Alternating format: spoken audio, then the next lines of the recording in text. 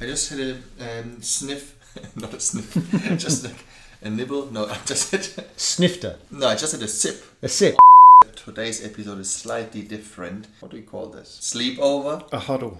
A Huddle. This is more like a team huddle. Down south. Southwest. Southwest.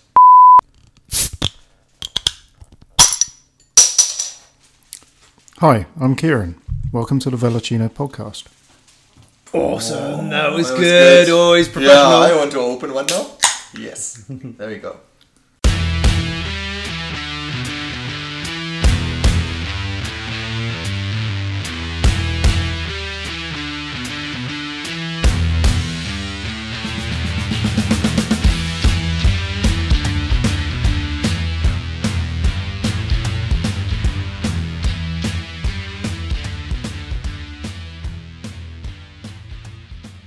Yeah, this will all work. We will have a beer open, that's good.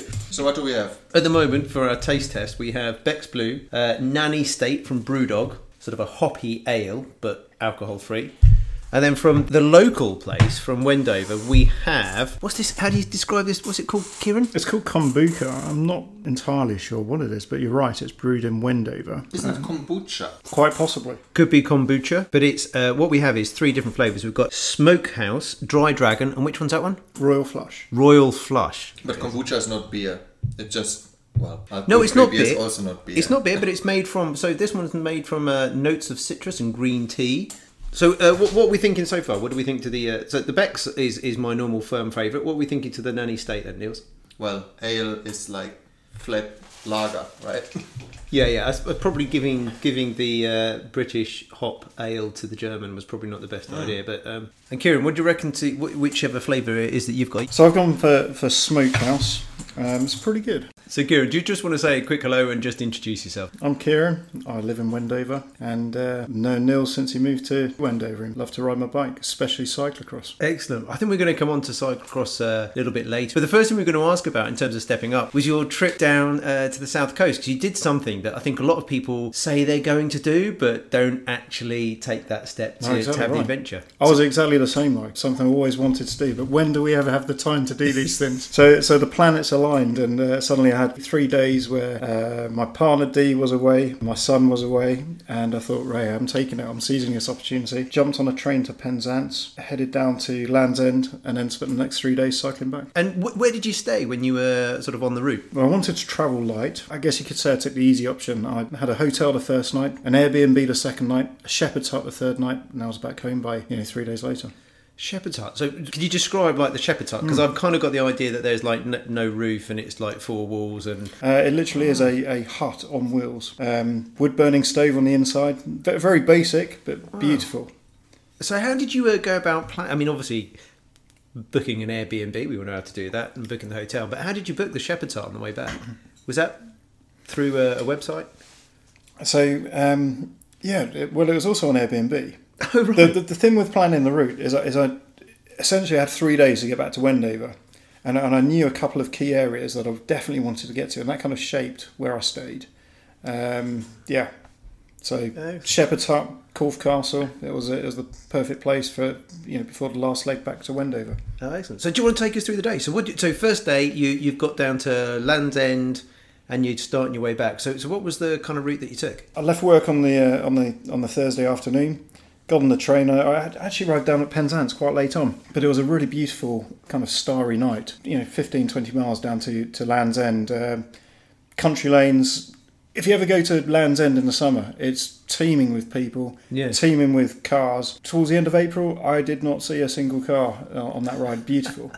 So I had a good night in the hotel, and next morning, straight along the north coast of Cornwall up to everyone I know, St Ives. Yeah. Beautiful spot. A really rugged coastline, an inspiring place to start a long bike ride. The other thing about the West Country is it's riddled with inlets, water inlets, very hilly. So a character of this ride was jumping on lots of tiny ferries across the inlets, It actually made for the planning to be quite difficult because some of these ferries are irregular. I'd have a couple of key timings of the irregular ferries. Right, so you had to kind of like make it to the... Otherwise you'd be waiting like a couple of hours before you could get into the ferry. Not necessarily a couple of hours, but an hour or so. But it makes a difference when you're catching 3 or 4 of these things. On the first couple of days, 3 or 4 of these things to catch, and it was still on limited daylight. What did you use to plan it? Was it kind of a mix of... did you just open the Strava app and do a map, or where did you go for it? That's a good question, because this was a new approach for me. I'm a traditionalist. I love maps, etc. But it all came back to wanting to travel light. The whole navigation was done on a Garmin Edge, right? With planning the routes on Strava routes, but really taking the time to compare. I'm sure everyone's fallen foul of taking a Strava routes map route. You go out on your road bike and suddenly you find your trail riding. So I took a lot of time comparing what Strava routes was suggesting to what was on the OS maps. Right. But then all the navigation was just done on the Garmin Edge, and it worked a treat. Fantastic. Why did you decide to cycle in England? Often a lot of people say when they find some time for themselves that they rather try and go cycling overseas in Spain where it's warmer. Niels, for me there's an appeal about something being only a bike ride away. This ride really emphasised and brought that home for me. 100 miles away, the world is a different place. The atmospherics, the landscape, the sky at night, it's just got a totally different feel. I'm really familiar with the West Country. It's just something I always wanted to do. So my favourite village in the UK is a place called Corsan down on the Rhine Peninsula in Cornwall. Absolutely beautiful. This is a place where the streets are too narrow for cars. The ocean laps on the front of at the front of the pub.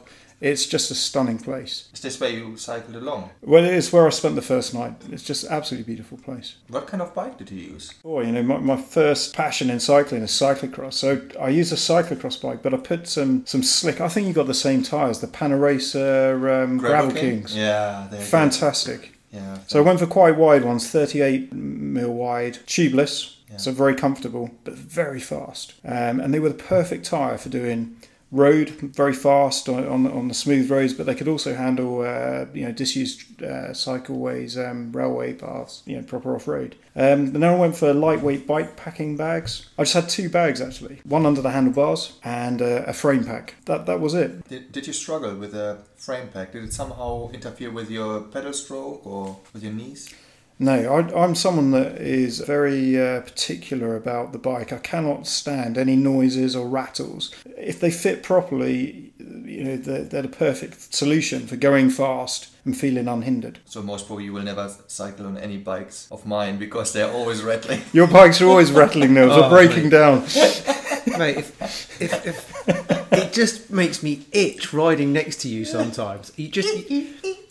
No, so I came on your maiden voyage of the steel road bike. I think your crank arm fell off on that ride. On the left side. In my defense, I just want to mention, this was my birthday, right? And I wanted to get this bike ready, so I only had like 2 hours after work, build a whole bike together.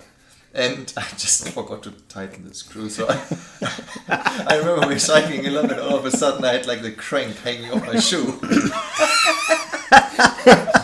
So it came off. It literally came off, stuck to your shoe. It was definitely a case of Vorsprung there.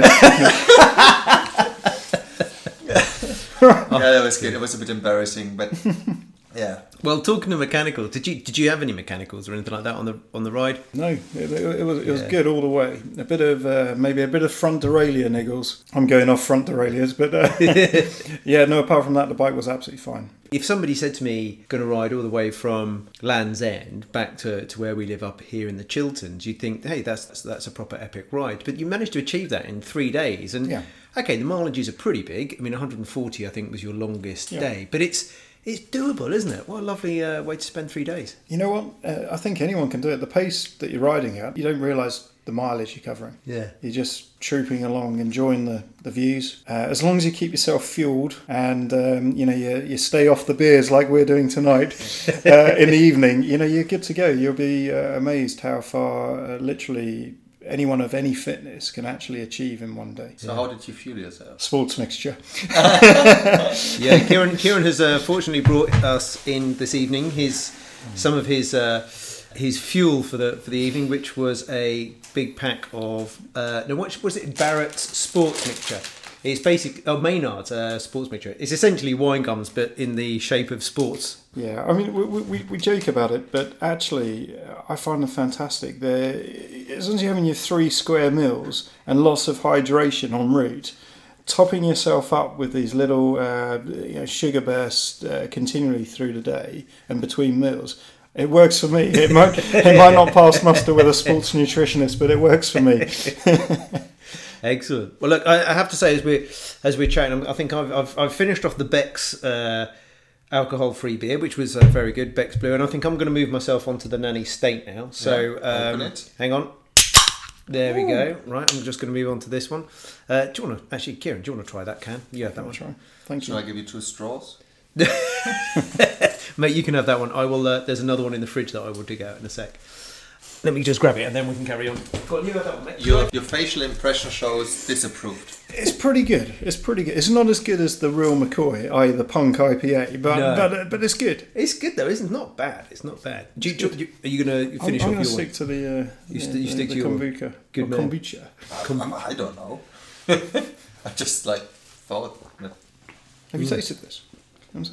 I've actually tried that one in the. Oh, number 2 Pound Street. Oh, that's where we always do our coffee stop. It's really good. The Mary Berry flapjack is out of this world. I always stop off at Musette. That's the one that's for me. I always come in that direction. direction. But in Wendover. This one works. Wendover needs a musette. Yeah, it does. Yeah, maybe they spin out another branch or so. We were the last episode we recorded was actually in Musette. Brilliant. It's a really fantastic place. Yeah, Thanks for the coffee again. Yeah, no worries, mate, and the pizza. And the pizza. You're very welcome. So, Kieren, we've been. So the trip was absolutely fantastic, and talking as well about your personal fitness and what you do. I think you're more than just the average cyclist. Let's put it that way. So, do you want to just describe some of the cycling that you've done and the kind of competitions that you get involved with? Yeah, sure. I am a competitive person. It's just my nature, and I guess I've always liked to dabble in mountain bike racing in the early days. And as I've got older, got a bit into road biking. It must have been 2009. I bought my first cyclo-cross bike, and at the time I was living in Rutland. It's great road biking country, not great mountain biking country, and there's actually quite a few trails there, but again, not well suited to mountain bike. So that's where I started cyclo-cross. The other beauty of moving into cyclo-cross racing was, you could use all the skills from when I learnt mountain biking on rigid mountain bikes, and I had my son. He's almost age 9. The races are short. We're talking max length 1 hour. So in terms of training, it makes training a lot easier, and you can remain competitive. And what's the league like? So for the cyclo-cross, I assume it's a is it a marked pitch on a field? Is it going through woods? What are the kind of tracks are they that you race on? Yeah, the best way to describe it is imagine if you're going down to the local park with all your mates and you're racing a bit along the tarmac, maybe over the grass, maybe you're going to jump up some big curbs and quickly splash through the muddy puddles around a couple of trees. Bombing around with your mates. Short course racing, excellent for spectators. It's just good fun. 1 hour racing with 200 heart rate. yeah. Going absolutely flat out. And so I understand that you've been in a league and taken it quite seriously for the last few years? Yeah, for the past couple of years. I've been dabbling in the racing, like I say, almost 10 years.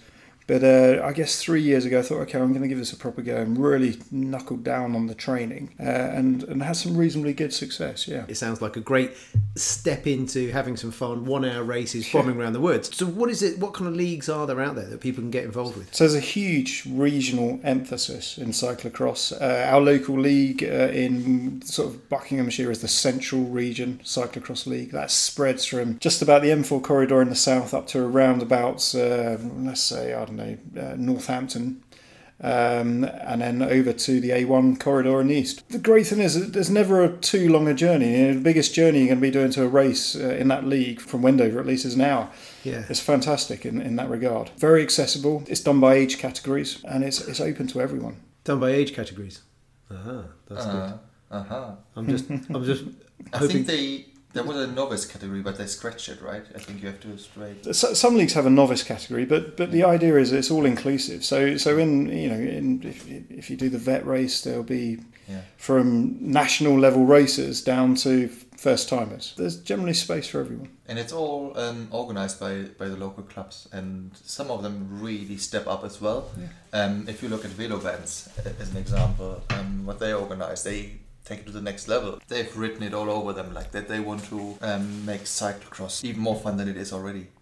Yeah, so cyclocross is not just about the racing, it's about making it a spectacle. You know, like you mentioned the Velo Bands race up in Milton Keynes, and what they're trying to do is bring the Belgium cyclocross culture to the UK. You know, trying to attract spectators for the sake of spectating, bringing catering, beer, fun, music, you know, whatever you can, just to make it a spectacle of event where the cyclocross racing is the focus. Actually, I've got a friend who was taking photos at the World Cyclocross Championships last year, and he showed me a video from one of the beer tents, and it was absolutely astounding. You could not tell if he was at a rock festival or if he was actually at a cyclocross race, because whilst the cyclocross racing was going out just before the racing started, the singing, the chanting, everyone just seemed to be having a good time. It's great if they're going to try and replicate that in the UK. The masses of people at the races aren't the fit athletes racing. It's the people that would otherwise go and watch a football match in the UK, that would otherwise go and watch, you know, a rugby game. They're going to the cyclocross in Belgium.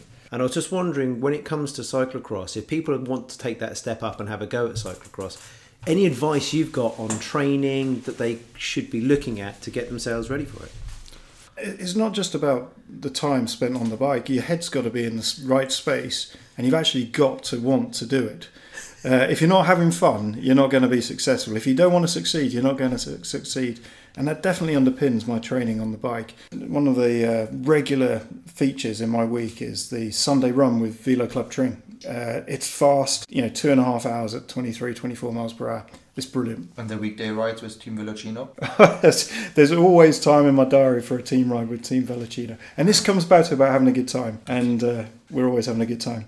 Yeah, I already mentioned one of the appeals for me in cyclocross is that you can keep yourself relatively competitive on perhaps less training than, doing Sunday road race, weekend road racing through the summer, simply because of the duration of the races. I mean, typically building up to the season, I'm trying to fit 10 hours per week, but lots of short, sharp intervals on top of, some base miles tends to set me in pretty good stead. There's also got to be an emphasis on technique. Ultimately, what cross comes down to is maintaining that flow through the technical sections. If you can maintain the flow, keep your momentum, keep your average speed up, you're going to be getting ahead. It's about getting to the bottom of the steps and not slowing down to get up the steps. The guys that are winning are the guys that are just moving at a steady speed all the way around. And I guess if you get good at cyclocross, it must be also helping your other disciplines of the sport as well, whether it's road riding or if it's mountain biking. You must see a difference as well in that. Yeah, absolutely. It gives you amazing bike handling skills, amazing confidence on the bike.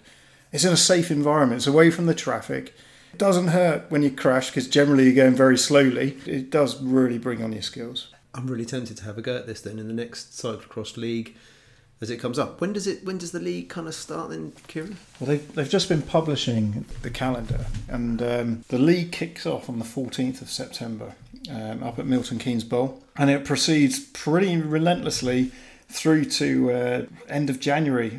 Last race on the Central League's 26th of Jan at St Albans. Well, that's going to be great to have as a winter focus for anybody who wants to keep their training up and momentum through winter to get involved with their local cyclocross league. Definitely. Brilliant. Also, for people that are not as fast, like us, as an example, what I thought, or what I heard that is really appealing is that you do laps, right? Even if you get sped out at the back, you will never be alone. You are always somewhere in the race. To a lot of people, this is a big blocker. When you enter a race and you do everything on your own, it's so much more painful mentally, right? Yeah. But when you're in a race on laps and you're just somewhere in the field, it's so much more interesting. It's a really good point, Niels, because the laps are typically anything between 5 and 9 minutes per lap. There isn't this thin of being dropped like in a road race.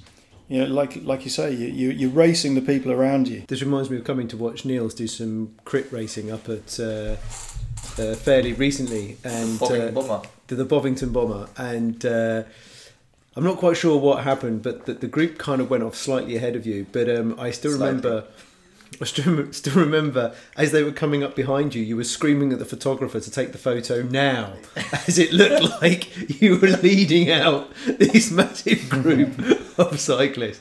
It was brilliant. Oh, it's just brutal, and you just end up in no man's land.